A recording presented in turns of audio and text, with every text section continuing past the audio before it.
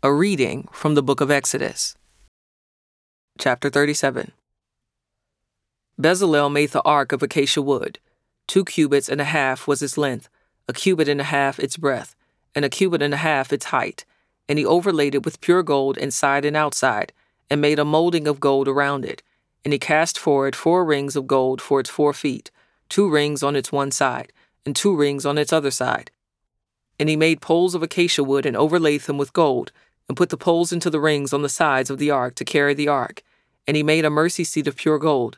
2 cubits and a half was its length, and 1 cubit and a half its breadth. And he made 2 cherubim of gold.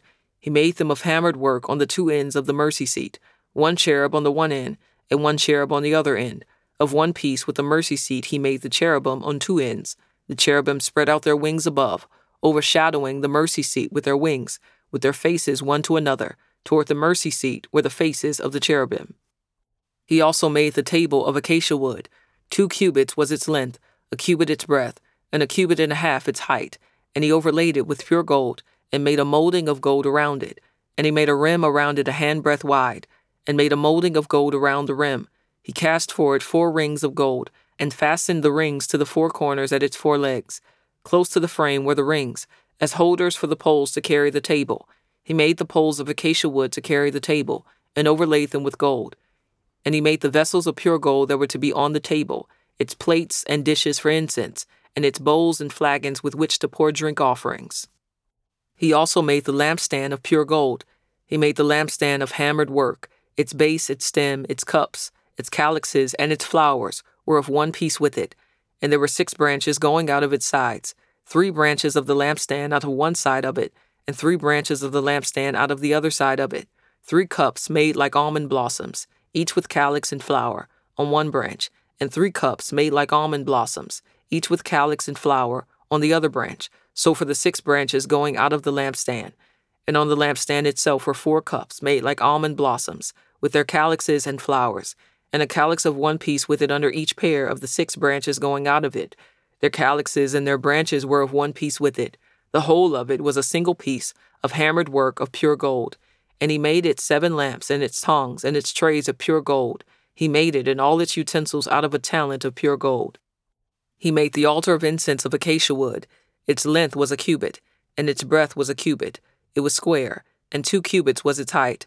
Its horns were of one piece with it. He overlaid it with pure gold, its top and around its sides and its horns. And he made a molding of gold around it, and made 2 rings of gold on it under its molding, on 2 opposite sides of it, as holders for the poles with which to carry it. And he made the poles of acacia wood and overlaid them with gold. He made the holy anointing oil also, and the pure fragrant incense, blended as by the perfumer. He made the altar of burnt offering of acacia wood. 5 cubits was its length, and 5 cubits its breadth. It was square, and 3 cubits was its height. He made horns for it on its 4 corners. Its horns were of one piece with it, and he overlaid it with bronze. And he made all the utensils of the altar, the pots, the shovels, the basins, the forks, and the fire pans. He made all its utensils of bronze.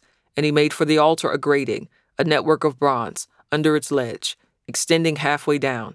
He cast 4 rings on the 4 corners of the bronze grating as holders for the poles.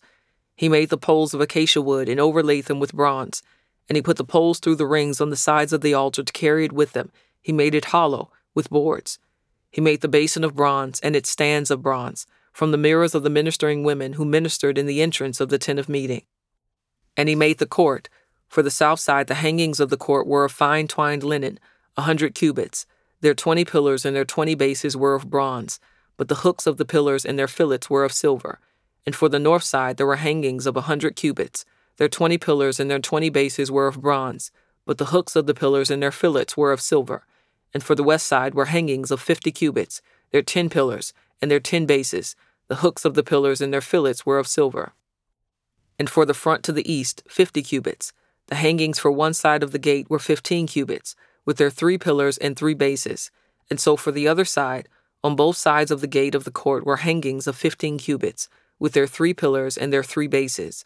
All the hangings around the court were of fine twined linen, and the bases for the pillars were of bronze, but the hooks of the pillars and their fillets were of silver.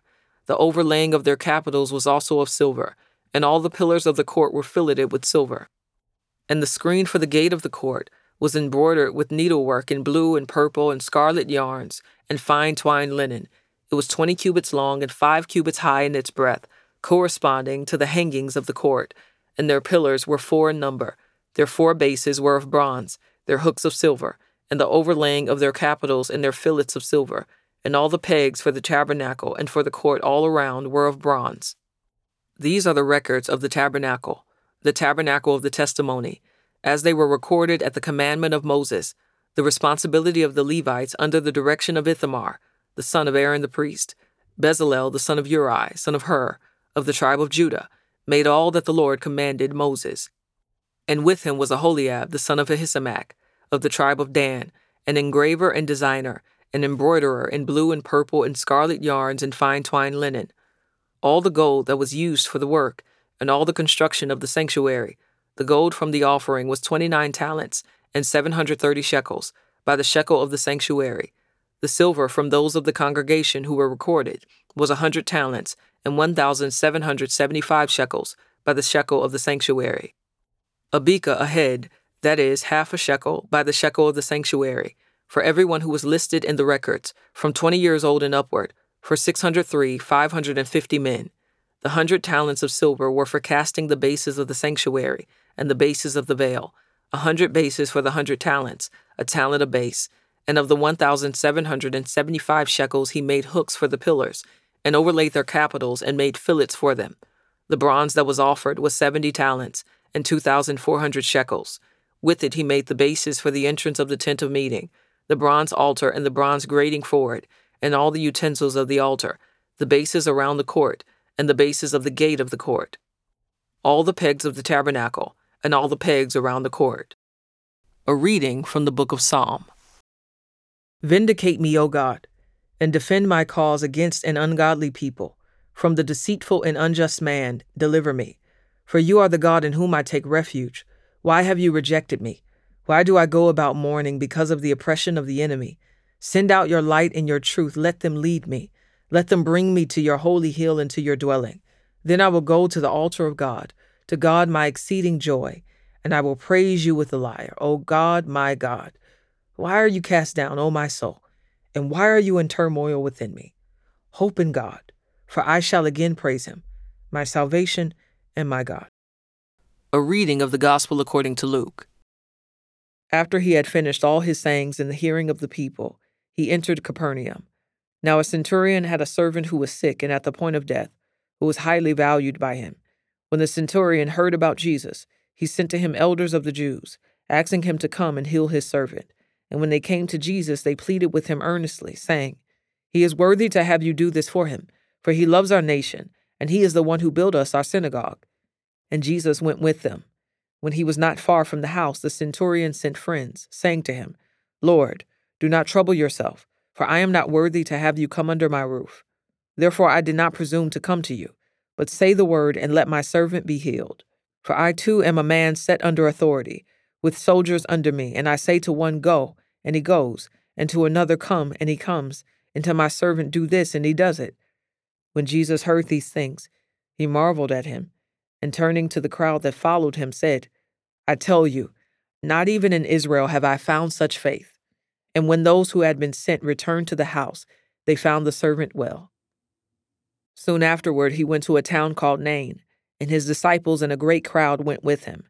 As he drew near to the gate of the town, behold, a man who had died was being carried out, the only son of his mother, and she was a widow, and a considerable crowd from the town was with her. And when the Lord saw her, he had compassion on her and said to her, "Do not weep." Then he came up and touched the bier, and the bearer stood still. And he said, "Young man, I say to you, arise." And the dead man sat up and began to speak, and Jesus gave him to his mother. Fear seized them all, and they glorified God, saying, "A great prophet has arisen among us, and God has visited his people." And this report about him spread through the whole of Judea and all the surrounding country. The disciples of John reported all these things to him. And John, calling 2 of his disciples to him, sent them to the Lord, saying, "Are you the one who is to come, or shall we look for another?" And when the men had come to him, they said, "John the Baptist has sent us to you, saying, 'Are you the one who is to come, or shall we look for another? In that hour he healed many people of diseases and plagues and evil spirits, and on many who were blind he bestowed sight.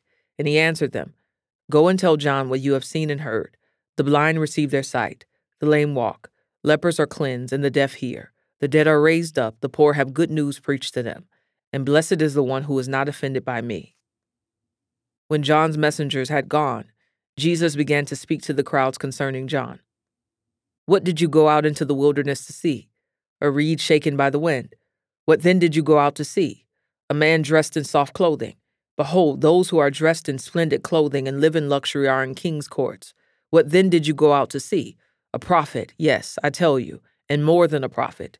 This is he of whom it is written, Behold, I send my messenger before your face, who will prepare your way before you. I tell you, among those born of women none is greater than John, yet the one who is least in the kingdom of God is greater than he. When all the people heard this, and the tax collectors too, they declared God just, having been baptized with the baptism of John. But the Pharisees and the lawyers rejected the purpose of God for themselves, not having been baptized by him. To what then shall I compare the people of this generation? And what are they like? They are like children sitting in the marketplace and calling to one another. We played the flute for you, and you did not dance. We sang a dirge, and you did not weep. For John the Baptist has come eating no bread and drinking no wine, and you say he has a demon. The Son of Man has come eating and drinking, and you say, Look at him, a glutton and a drunkard, a friend of tax collectors and sinners. Yet wisdom is justified by all her children. One of the Pharisees asked him to eat with him, and he went into the Pharisee's house and reclined at table. And behold, a woman of the city, who was a sinner, when she learned that he was reclining at table in the Pharisee's house, brought an alabaster flask of ointment, and standing behind him at his feet, weeping, she began to wet his feet with her tears, and wiped them with the hair of her head, and kissed his feet, and anointed them with the ointment. Now when the Pharisee who had invited him saw this, he said to himself, If this man were a prophet, he would have known who and what sort of woman this is who is touching him, for she is a sinner. And Jesus answering said to him, Simon, I have something to say to you. And he answered, Say it, teacher. A certain moneylender had 2 debtors. One owed 500 denarii, and the other 50. When they could not pay, he canceled the debt of both. Now which of them will love him more? Simon answered, The one, I suppose, for whom he canceled the larger debt. And he said to him, You have judged rightly. Then turning toward the woman, he said to Simon, Do you see this woman? I entered your house. You gave me no water for my feet, but she has wet my feet with her tears, and wiped them with her hair. You gave me no kiss, but from the time I came in, she has not ceased to kiss my feet. You did not anoint my head with oil, but she has anointed my feet with ointment. Therefore I tell you, her sins, which are many, are forgiven, for she loved much. But he who is forgiven little loves little. And he said to her, Your sins are forgiven. Then those who were at table with him began to say among themselves, Who is this, who even forgives sins? And he said to the woman, Your faith has saved you. Go in peace.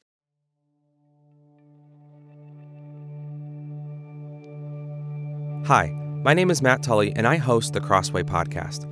If you're enjoying this journey through the Bible with Jackie Hill Perry, you may be interested in hearing my conversation with her about what it was like to record all of God's Word, one verse at a time.